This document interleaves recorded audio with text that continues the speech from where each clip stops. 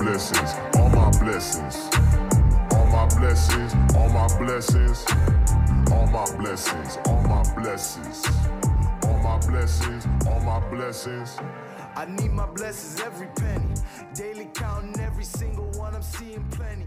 Level up and watch that beat. I'd like to open today with just a few thoughts on the Will Smith, Chris Rock Oscars moment on Sunday. Chris Rock, of course, tasked with hosting nearly the 4-hour-long event, which has had viewership plummet over the past few years. Nearly half as many viewers, 50% drop in viewership the past just handful of years. Will Smith on the docket, favored to win Best Actor, which would have been his first Oscar for Best Actor, for his role in King Richard as Venus and Serena's father in the biographical film. And of course, Chris Rock, as he does, roasting the audience, the role set for him as a comedian on this stage. And the entire audience knows what they are in for. This is nothing new to this type of award show or performance. Chris Rock actually makes a misogynist joke just prior to making a joke about Jada's hair to husband and wife duo Javier Bardem and Penelope Cruz, with the duo being up for Best Actor and Best Actress respectively. He states that if she loses, that he can't win. He's praying that Will Smith wins Best Actor over him, referring to the fact that if Penelope loses Best Actress, that Javier can't win Best Actor because she'll be jealous. Kind of drawing a connection that she can't control, it's a jealousy thing. She's a woman, she's a wife, she can't control her jealousy, drawing that connection. So it's actually a misogynist joke. And then he makes the comment immediately after. Now those two both laughed at it, Penelope and Javier. They seemed to get in on that joke, which is fine. It wasn't a great joke at all. But for the audience there, they seemed to humor him. Humor his humor, if you will. And then he makes the comment to Jada about seeing her in the next G.I. Jane. Now you can all watch the video about what happens next. Jada doesn't appreciate it. You can clearly see on her face that she does not appreciate the joke.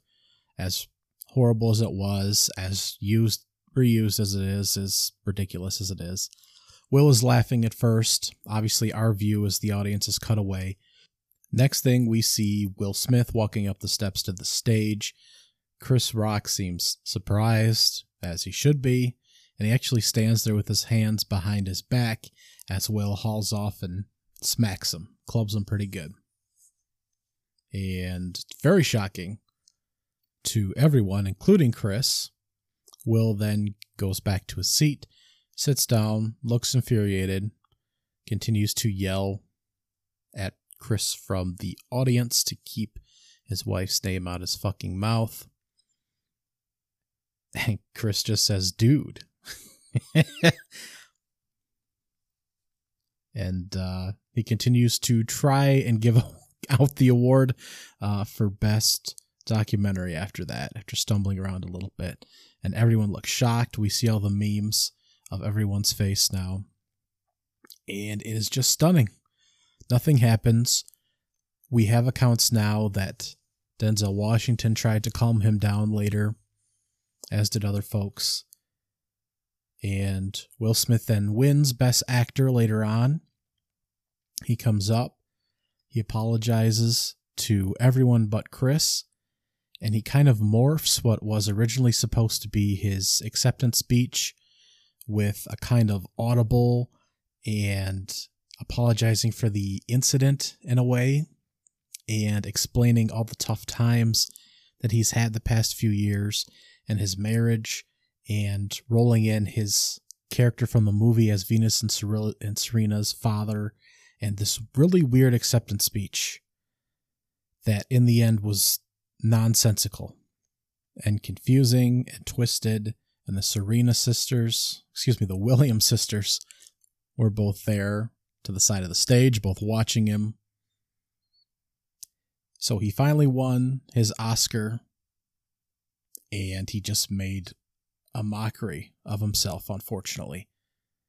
Now, of course, anyone that's paid any attention, intentional or otherwise, knows that, of course, Will Smith is more or less in an open marriage, and him and his wife brought this topic to the wide world a little over a year ago and explained this openly to the world. Her relationship with August Alsina, that actually sounded exploitive, and how he was a troubled young man, and how she initially tried to help him and turned it into a sexual relationship. And there are rumors of other relationships, and it just really turned into a mess and really brought a lot of questions into the table for their marriage, both from an outsider's perspective and apparently looking in on what their relationship is, as it looked great sitting there as they kissed each other and hugged. But when a non-related joke comes up and he's smacking people on stage, that raises a lot of questions. Now we have a number of details about the incident since this happened several days ago. Jada suffers from alopecia, which causes her to lose her hair, and it was a terrifying incident for her. That's why she's bald. And that's why the joke we'll see in G.I. Jane, which was a bald female lead in a movie. That's why she was a target for that joke. A joke as it was, a very thin joke as it was. Of course, the intermarital jokes have been going around since long after the rumors, and then they brought their relationship to the public spotlight, then made it more confusing as they gave more details on the Red Table Talk show, which is hosted by Jada and her daughter Willow, but will always be remembered for these intense conversations between Will and Jada about their marriage and all these extramarital relations and these intense conversations.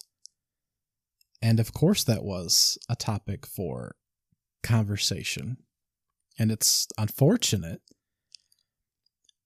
but now it's being acted out against other parties, outside parties, almost, when it should be resolved within the marriage. And that was not covered at all in this Grammys. It was merely a joke.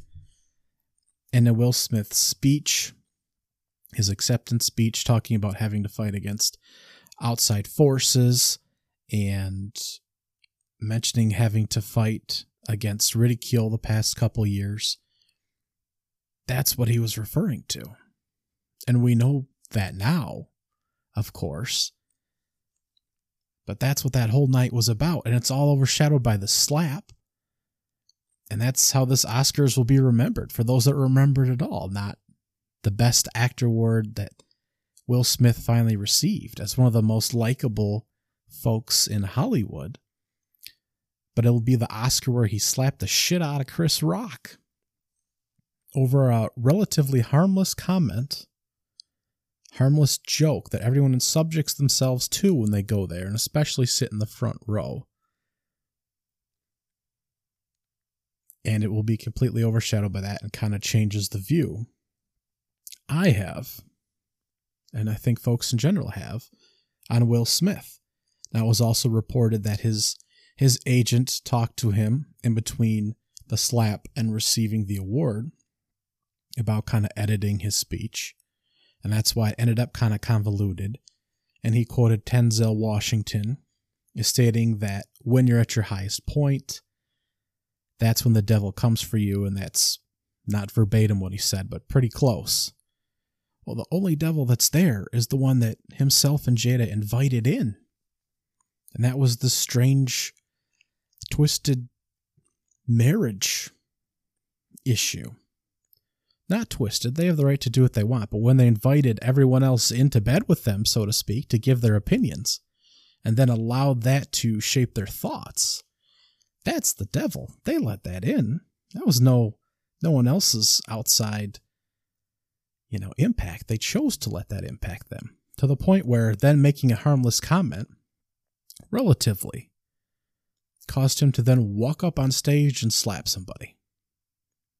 Hit somebody, really. Not closed fist, but walloped him. Jim Carrey weighed in on one of the most meaningful opinions on CBS Mornings, and he stated that the whole incident sickened him, that Hollywood was spineless, that the standing ovation that he still received when receiving the award, Jim wasn't thrilled by that, and that he would have sued Will for $200 million as a number that he threw out because Chris Rock declined to press any charges. And I personally am on the same boat. Would Will Smith have been removed after the incident if he wasn't nominated and favored and known by the Academy to be stepping up to the podium soon to accept his first Oscar as Best Actor? A major, major accomplishment that put him in the likes of Denzel Washington and many, many others. Denzel, of course, a key pillar. He was flashed to many, many times and was referenced in Will's speech. After the Oscars, Will Smith was seen at a club, dancing with his Oscar, singing all the words to Getting Jiggy With It and enjoying himself. He did release an apology on Instagram the following day.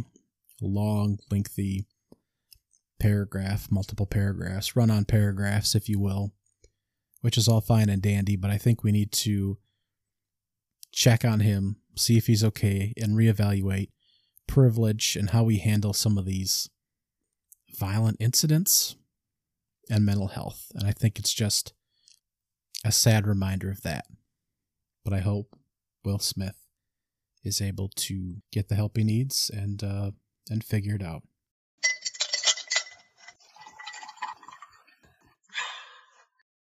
And boy, do we have a Final Four that no one expected. Gonzaga is gone, Arizona is gone, and we're down to one number 1 seed, and that is Kansas. And we have blue bloods all over. 8th seed UNC will be matching up against number 2 seed Duke, although seedings don't much matter anymore. The first time that these two have ever met in the NCAA tournament. And we also have Kansas playing Villanova on the other side to meet in the national championship. How did we get here? Well, in the Sweet 16, number 1 seed Gonzaga in the West dropped out to Arkansas, and their furious defense pressure, although there are a lot of questionable fouls and questionable refereeing along the way that pushed Chet Holmgren right out of the game. He fouled out with plenty of time left. He only played 23 minutes in this game, finished with 11 points and 14 rebounds and a couple blocks in 23 minutes. Drew Timme had 25 points, 7 rebounds, but this team shot 37% from the field, 23% from 3, and the Razorbacks, still not a great shooting performance, which would ultimately end their run against Duke, but they did manage to end the Bulldogs and hold them to 68 points. 74-68 was the final. I do not understand some of the hate that Gonzaga is getting after being pushed out as one of the favorites to win this title. 10 straight years. They've won 28 or more games. They haven't had double-digit losses for 12 years. And they haven't lost, outside of the Sweet 16 in, I think 8 years at this point. So this team continues to run up accolades, run up the wins, and this narrative that they can't beat any good teams is just absurd. I mean, we're looking at a North Carolina team right now that hasn't even beaten the quality schedule that Gonzaga has this year. And we have this crazy tweet going around that St. Peter's has actually beaten more 1, 2, and 3 seeds in the past 20 years than Gonzaga has. But still, in context, the Bulldogs' run for the past 2 decades, matched up against most other schools except maybe the 4 remaining in this exact tournament, is almost unprecedented against any other program. So it is absolutely wild. Some of the ridiculous comments from just casual basketball fans, and I call them casual. There's no real factual, quality opinions put behind these thoughts, these words that Gonzaga is not a quality basketball team and not a quality program. But the Bulldogs' success has been tremendous. They still need a national championship. But their run can't be challenged other than maybe a handful of teams tops that have actually captured national championships and could really stake a claim. Now, Duke knocked off Texas Tech, the 3 seed, in a game that was supposed to be very close, and indeed was very close. Texas Tech led at the half, and Duke really kicked it into another gear. They hadn't shown a lot of urgency at key points in the season, certainly not against North Carolina in Coach K's final home game, certainly not in the ACC tournament, which a lot of teams supposedly may not take as seriously, but was still important at the time for Duke in seeding purposes. They could have possibly pushed for a number 1 seed, although the 2 line, questionable at the time, now seems pretty appropriate. Again, more turnovers than their opponent.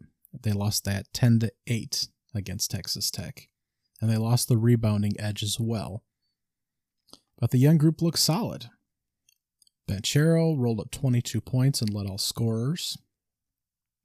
All 5 scored in the double digits, and they were able to pull away from the Red Raiders late.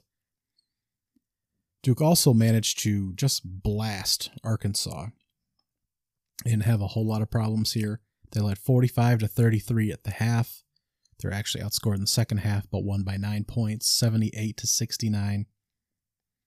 Again, Arkansas's offense, a problem all year. 30% from 3, just under 42% from the field. And Duke shot almost 55% from the field, 40% from 3, although they only had 10 attempts. Again, they lost the turnover edge 15-11, but they led by 18 points at one point in this game. And the young group just looks steady. This looks like a real team. Banchero scored 16 and had 7 boards. A.J. Griffin actually led with 18 points. And this group just had it rolling here. Their opponent will be North Carolina out of the Midwest. And the Tar Heels were down 31-28 to UCLA at the half. Bruins actually fielded a healthy team. And the Tar Heels just blasted them in the second, outscoring them 45-35.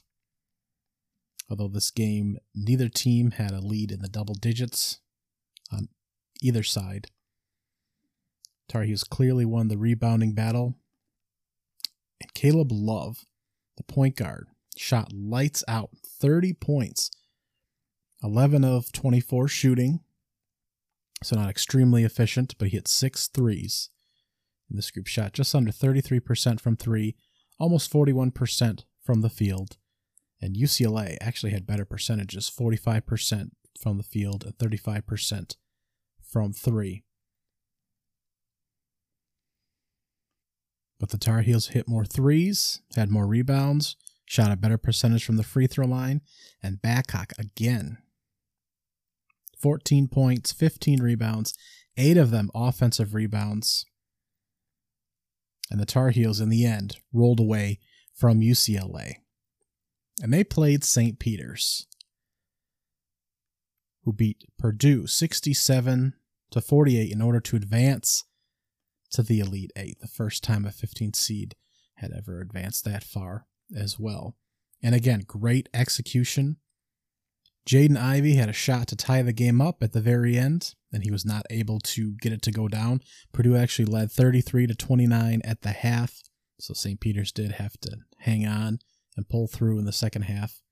They only shot 42% from the field, just under 23% from 3. They held Purdue to 28% shooting from 3, just under 40% from the field. Numbers were ballpark the same. The Peacocks just executed and stunned Purdue. Again, they flustered the interior forces there of Williams and Edey.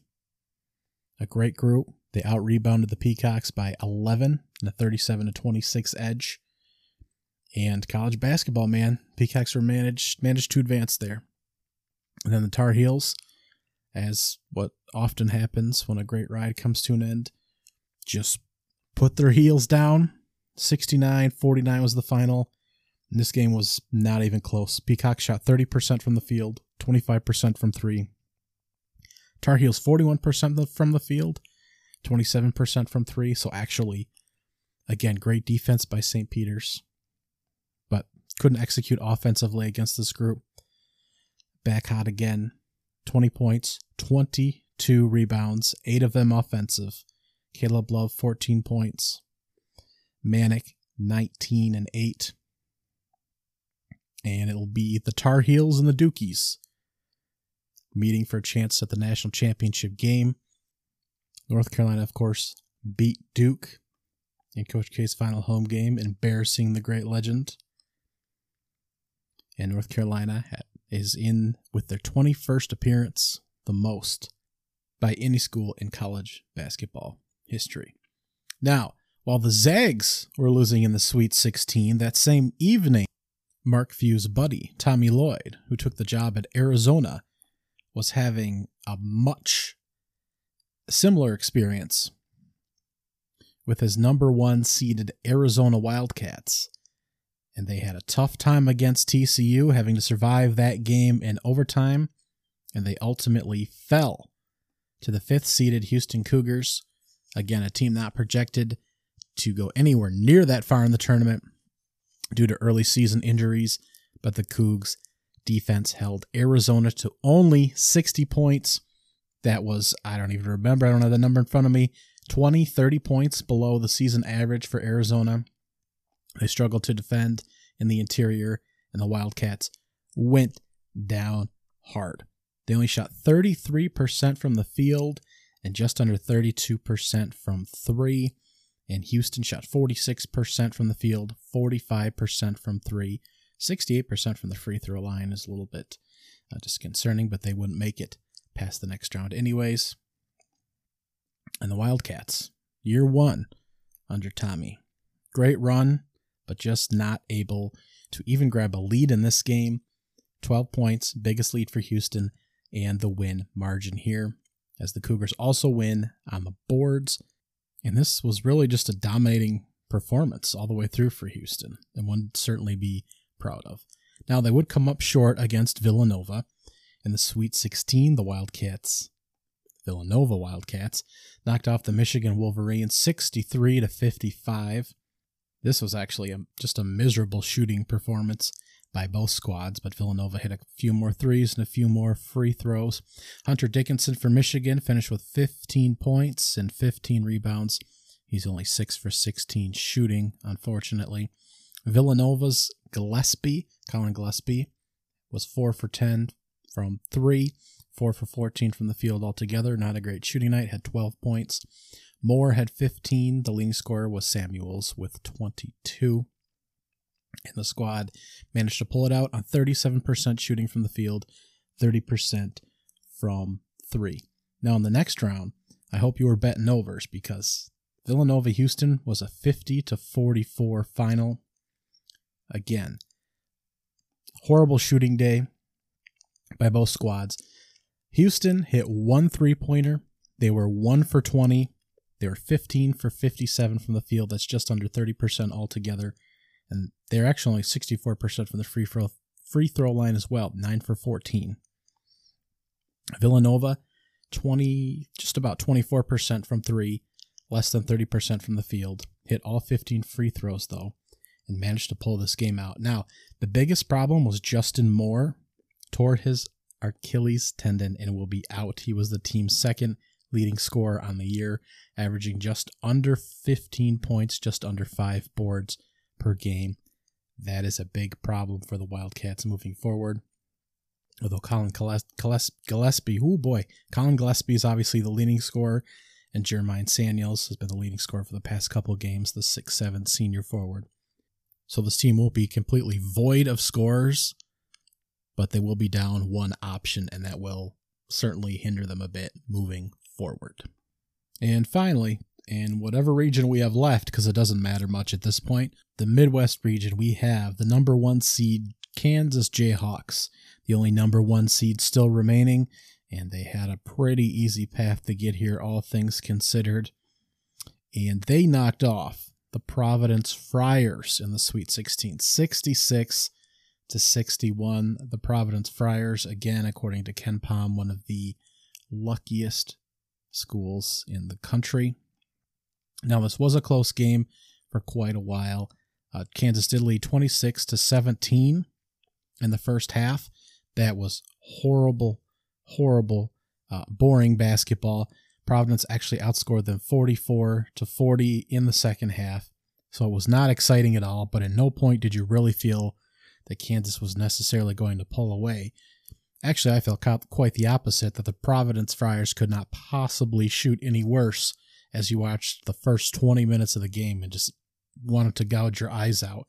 These teams combined were 6 for 37 from 3.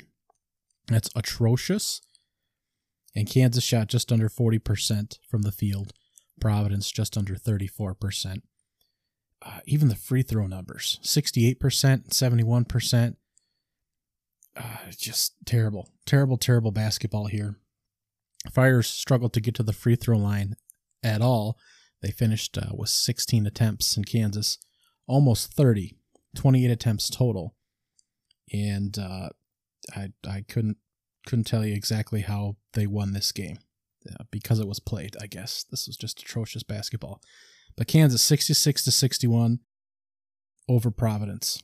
And in the next round, in a rather bland Elite 8, they added to that blandness by punching out the Miami Hurricanes 76-50. The Hurricanes only scored 15 points in the second half and a 47-15 stretch there in the second half of that game. It's really not worth reviewing. Miami couldn't hang with the Jayhawks there. They were out-rebounded 41-28 and had 3 more turnovers. It's just out of control. Of course, the Cyclones and the Hurricanes, Iowa State and Miami, met in the Sweet 16.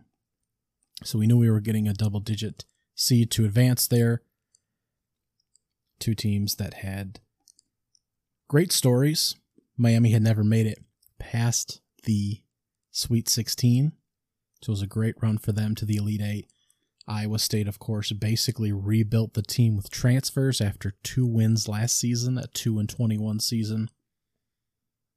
But the offense ultimately failed them in the Miami game. And here we have Kansas knocking off 16 seed Texas Southern, knocking off Creighton, who was short a player, knocking off Providence, who had a great run this year, all things considered, but beat 2 double-digit seeds in their own right to make it to the Sweet 16. And then they knocked off the Miami Hurricanes here, and they'll be playing Villanova. Now, these games will be Saturday. 6:09 is the tip time for Kansas and Villanova, followed by the 8:49 time for North Carolina and Duke. Of course, they'll get the late time slot. Storylines here. Of course, Justin Moore out for Villanova, and the Wildcats have won 3 of the past 6 national championships, with there being no tournament in 2020, and that is a massive, underreported, as far as I'm concerned, storyline.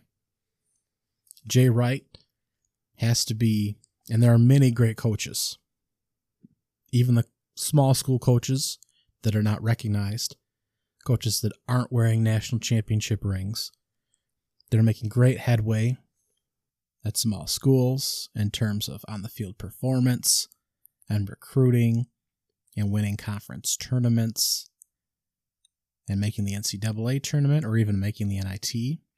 You see St. Peter's this season. Shaheen Holloway has officially been hired as Seton Hall's next coach. That is now official. It's possible that he might be one of the best coaches in the country next season. And we like to attribute that to championships. But sometimes you have to attribute that to performance relative to expectation based on school, based on talent around you, what you're able to bring in, what you're able to cultivate, based on circumstance. But even in saying that, Jay Wright will have a shot to go for 3 out of 6. And that is crazy. But standing in his way here is a Kansas squad that has less hardware than you may think. Yes, they've won the Big 12 16 times under Bill Self, who's been there 17 years. They've been to the Final Four 16 times altogether, but only 4 times in 17 years under Bill Self. 2008, 2012, 2018, and 2022. And he only won 1 national championship that 2008 year. Previous championships in 1988, 1952, and they claimed championships in 1922 and 1923. So 5 altogether, the last being 14 years ago. So although Kentucky is a blue blood, claims lots of Final Fours, lots of NBA players, lots of Big 12 success, you can see how Jay Wright and Villanova have a chance to really jump them, I think, in the national conversation of elite programs. Because I don't think that they're quite in that conversation already. Villanova, of course, has the famous 1985 national championship to go with the 16 and 18. So if they won this season, it would be their 4th. They have Final Fours, 7 of them. Most of them coming under Jay Wright. This is his 4th Final Four with this team. This school, I should say. So a great run here by Jay Wright. North Carolina Tar Heels, of course. 21 Final Fours, 6 national championships. The most recent in the past 20 years, of course, 2005, 2009, 2017. Prior to that, we had the 1957. Of course, we all remember that one. 1982 and 1993 championships. Duke is basically Mike Krzyzewski. That's basically what all of their reference pages are. But 5 national championships for Mike Krzyzewski and the Duke Blue Devils. The 91 and 92 championships back-to-back, of course. Then a large gap before the 2001 national championship. Then again in 2010 and 2015. Altogether, 13 of the 17 Duke Final Fours have been under Mike Krzyzewski. Currently, betting odds have Duke as the favorite to win the national championship, followed closely by Kansas. And then there's a little breathing room between them and Villanova, followed lastly by North Carolina. And really, I think it's anyone's game. I do like Duke to beat North Carolina. I think that's going to be a very emotional game and a chance for them to kind of continue this crazy Coach K run. And really, all of Duke's players have stepped up in this run. They haven't really laid a dud. Of course, Paolo Banchero has really stepped it up, and he's making some crazy passes in addition to scoring, and his facilitating the rest of his teammates has really been wild.